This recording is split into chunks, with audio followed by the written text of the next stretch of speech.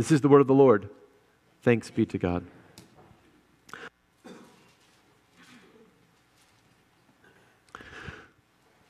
The brothers Grimm have a fairy tale about the fisherman and his wife. It's one of the stories that maybe you've heard but is not amongst their most famous. It's a great little story. The account is that a fisherman and his wife lived down by a lake in a very modest little hut. One day the fisherman's out on the lake looking for fish, and he catches an enormous fish that he's very excited about that'll feed them for several days. And as he pulls it in and throws it in the boat and begins to celebrate, the fish speaks to him. And it says, "Hey, hold on, fisherman, I am a magic fish. And if you throw me back into the water, I will grant you wishes." Now, at some point, the fisherman might have said, "Well, if you're a magic fish, why don't you magic your way back into the water?" He doesn't say that. He says, all right, he's a very affable fisherman. He throws the fish back into the water. The fish swims around for a second, pops its head out of the water and says, "Thank you. What wish can I grant you?" And the fisherman thinks for a minute, doesn't have a lot of needs or wants, but he says, "You know what? Our little fishing hut can get drafty and cold in the winter. Can you make it more snug and comfortable so my wife isn't cold in the winter months?"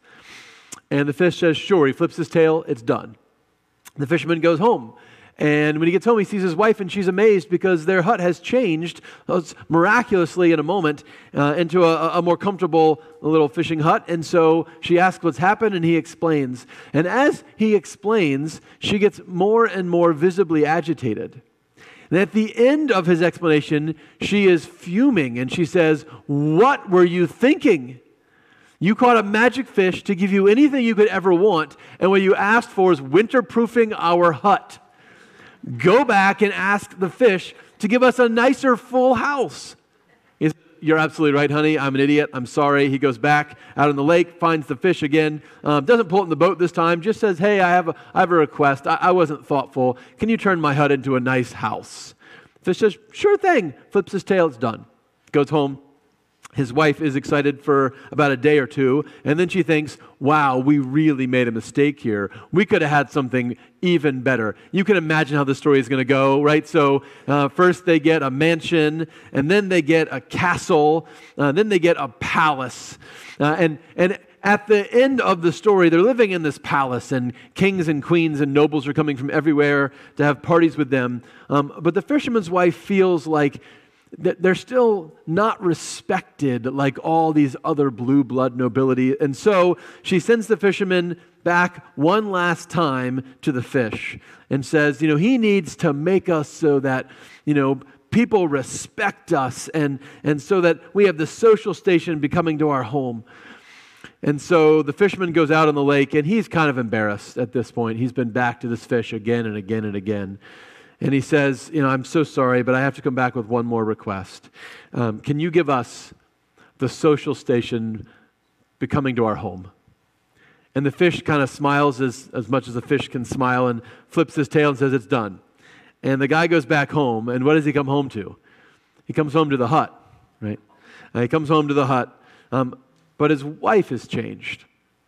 He looks in her eyes and can tell that she's a wiser woman. And having come to respect herself and her husband for who they were, never again was she unhappy or discontent. She came to enjoy the life of a fisherman's wife. That little story of the fisherman and his wife reminds me a lot of Jacob, right? Jacob, who can never quite get enough, right? Jacob, who's always trying to grab more, who's grabbing, wears everybody else out around him. It's worn out his father and his brother, who are kind of done with him. It's actually caused a division between he and his mother and his homeland, because now he has to leave for what's going to be more than 20 years before he can see his mother or his home again. And finally, in what would probably be expected to be a low point in his life on this road by himself from his home to the home of his grandparents, God shows up. And instead of learning to be a wiser man, he just tries to grab from God. He just wants to take from God. Notice the difference between Abraham and Jacob when God shows up in their life. They get the same blessing, right? I'll bless you, I'll be with you. All nations on earth will be blessed through you. When Abraham gets the blessing from God, he says, great, and he goes. He just leaves his homeland and he travels to a land he's never heard of or been to before, and he puts his life in God's hands and he asks for nothing. When Jacob gets the promise, he says, that's a cool promise. And when you give me all that stuff, I will definitely be one of your followers, God. Just give me the stuff first, right? I don't believe this checks in the mail sort of thing. I want it first, and then I'll be faithful. It's an if-then kind of situation.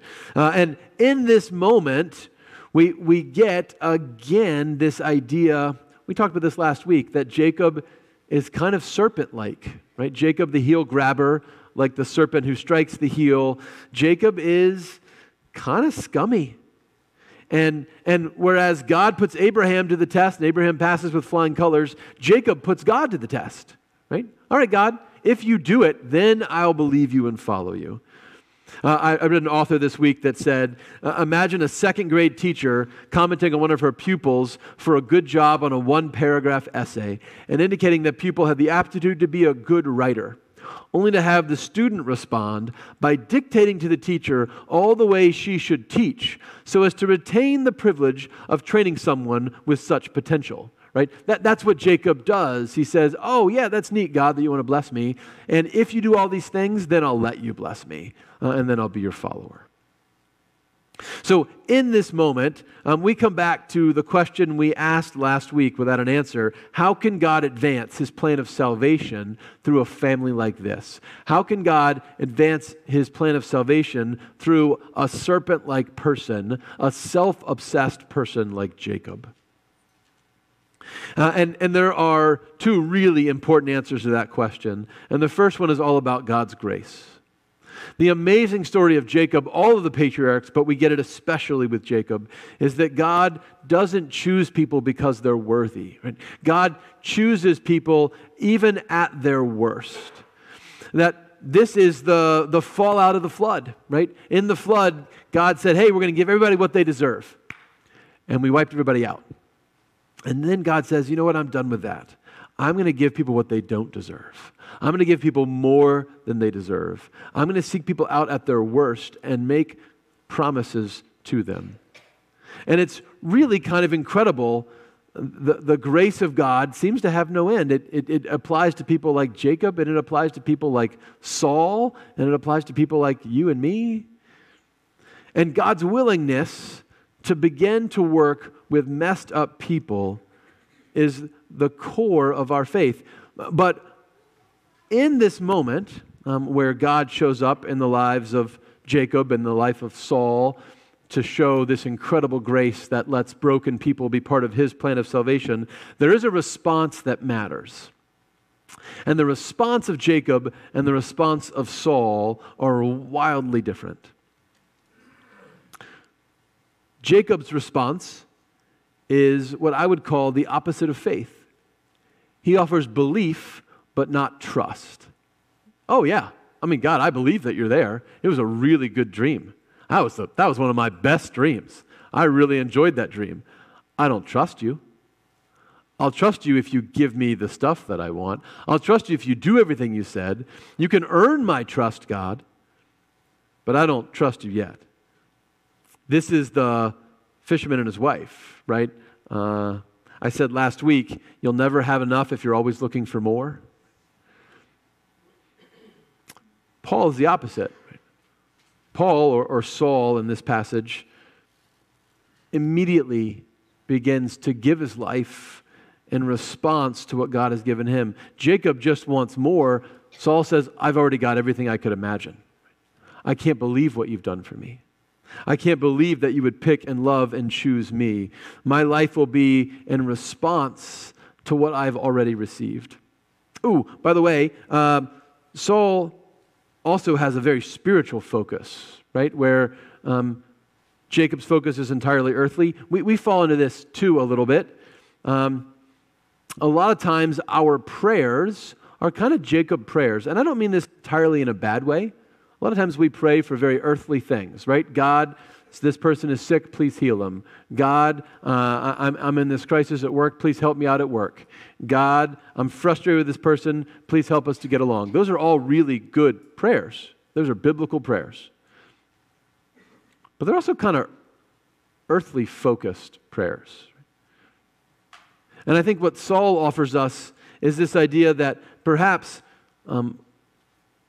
in praying for someone's physical healing, I might also pray for their spiritual renewal.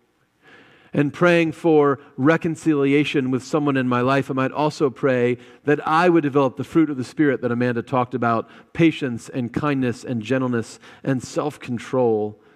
That in the midst of my suffering, I might not only ask that the suffering be removed, but that somehow my suffering would connect me to understanding the suffering of Jesus.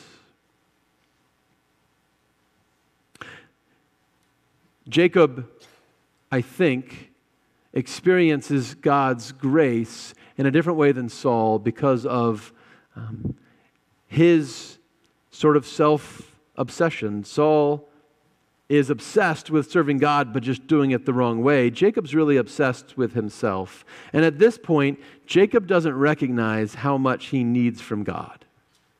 And Saul does, right? I mean, this is the beautiful part of Saul's story, is he recognizes he is the chief of all sinners. Jacob has what he thinks is a limited debt to God. Saul has what he sees as a limitless debt to God. And Jesus says he was forgiven much, loves much. He was forgiven little, loves little. And so we get, in the response to God's grace, I think the two ways that we respond to God's grace all the time. One way, I'm gonna probably bug some people this morning, but one way is the Saul way. It's the unconditional way. I'm gonna say it's the dog way, right?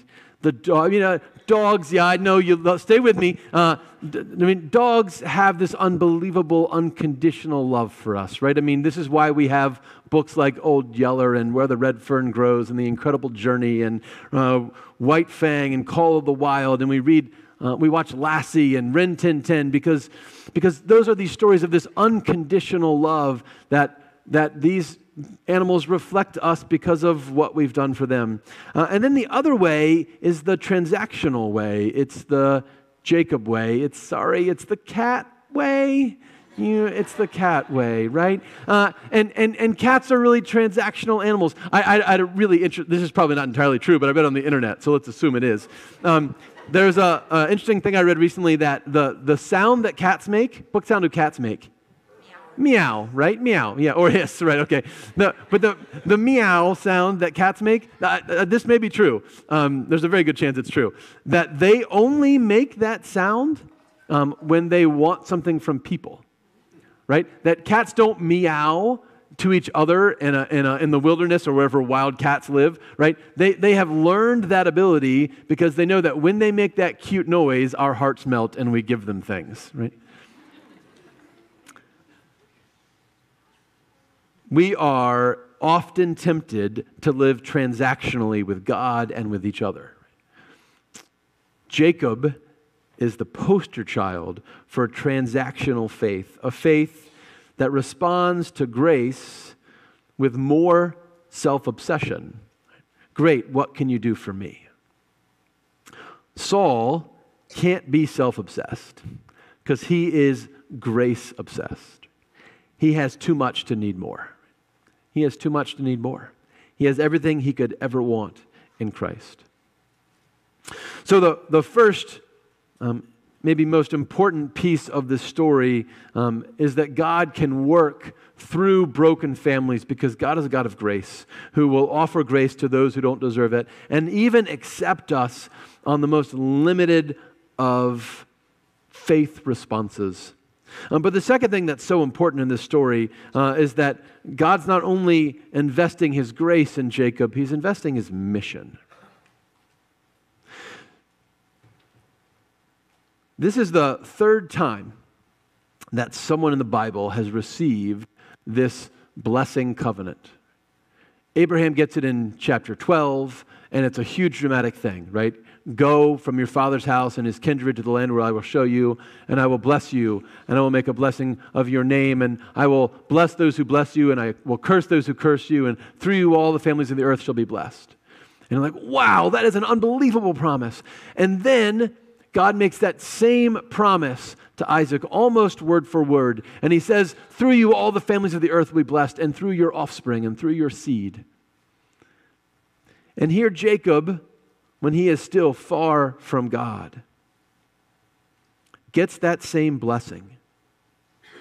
By the way, Abraham, Isaac, and Jacob are the only ones in the scriptures to get this blessing. This is why the Bible talks about the God of Abraham, Isaac, and Jacob. And we don't get language like the God of Judah and Levi and Simeon and Joseph. Right? Because no one else except for these three guys get this incredible promise that I will bless you, I will be with you, and through you all the families of the earth will be blessed. See, God is on a mission. And God is faithful to his promises and to his mission, even when we are not deserving of that faithfulness. And this is what we see so powerfully in this story of Jacob, that this covenant that God has made applies to him, though he does not deserve it, because it is bigger than just Jacob. It is bigger than just his family. It is the literal connection between heaven and earth. We've had a lot of attempts to connect heaven and earth so far in the story of Genesis. God has an attempt in the beginning. It's called the Garden of Eden. And it fails not because of God, but because of us, because of our sin. And then there are a couple attempts to fix that connection between heaven and earth. Remember, before the flood, the angels descend from heaven and have children with human women and usurp the role of humans as the rulers of earth. And so God sends the flood to straighten things out. After the flood, humans build this giant tower trying to reach up into the heavens so they can ascend to the heavens and usurp the role of the rulers there. And so God changes their language and confuses them and scatters them to straighten things out. But now, finally, we get the way that Edenic world can be restored. Now, finally, we get the way for heaven and earth to be united again. It is a ladder between heaven and earth that the angels are ascending and descending on in the dream of Jacob. A couple of quick things. First, the word ladder here means like stairway or almost like portal.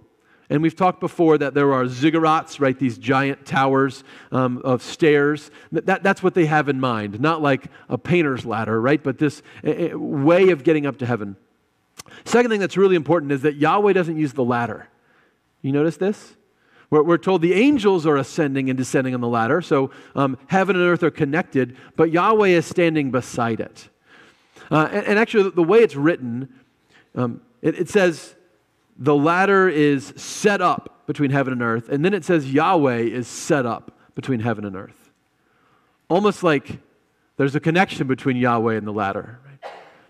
So when we get to the New Testament, and Jesus says, I am the ladder, you will see angels ascending and descending upon the Son of Man. He's saying, I, Jesus, am the connection, the way to reconnect heaven and earth. And the mission of this family from Abraham and Isaac and Jacob all the way to Jesus and us today is to help people find that ladder and reach a connection with heaven who designed us. And God has chosen grabbers like Jacob and murderers like Saul to be partners in this work. And what Jacob misses and Saul gets is that we are part of this cosmic purpose. That we're not just recipients of God's grace, we're recipients of God's mission. There are a lot of Jacob Christians who don't just miss the grace of God, but miss the mission as well. It's been said that Christians without goals are a little bit like Alice in the fairy tale Alice in Wonderland. And there's a conversation between her and the Cheshire Cat, and she says, would you tell me, please, which way I ought to go from here? And the cat says, that depends a good deal on where you want to get to. I don't much care where, said Alice. Then it doesn't matter which way you go, said the cat. Very often we as Christians forget that we have this central mission to point people to the ladder of Jesus. And it doesn't really matter what other way we go if that's not part of our purpose. It's not about getting more for us. It's about getting more for Jesus. But there are a lot of Paul Christians and the Saul Christians who are not only obsessed with grace, but obsessed with the mission of God. Those people who constantly in their actions and with their words are pointing people to Jesus, who love like Jesus and let people know it, who are unashamed of the gospel, who are in their conversations and in their actions one place where heaven and earth come together because Jesus is present in them. See, the only way to bring heaven and earth together is the ladder of Jesus. One of those people, one of my favorite people is a guy named Paul Farmer. Some of you maybe know Paul Farmer. Paul Farmer passed away last February, a year ago. Paul Farmer was a physician and a PhD in anthropology. He had an MD and a PhD from Harvard. He graduated from Duke as an undergrad. And he was also a kind of a pseudo-missionary. Paul was deeply invested in doing medical work for those who are outside the bounds of our medical establishment. Paul came particularly to fall in love with Haiti, though he did ministry in a number of places. There's a wonderful book called by Tracy Kidder called Mountains Beyond Mountains that tells his story. She says, the world is full of miserable places. One way of living comfortably is not to think about them, or when you do, to send money. But Paul's life was different. The combination of Harvard and Haiti had begun to enforce a new kind of belief on Farmer. The fact that this is a quote, he says, the fact that any sort of religious faith was so disdained at Harvard and so important to the poor, not just in Haiti but elsewhere, made me even more convinced that that faith must be something good. Surely someone is witnessing this horror show. I know it sounds shallow, the opiate thing, needing to believe, palliating pain, but it didn't feel shallow.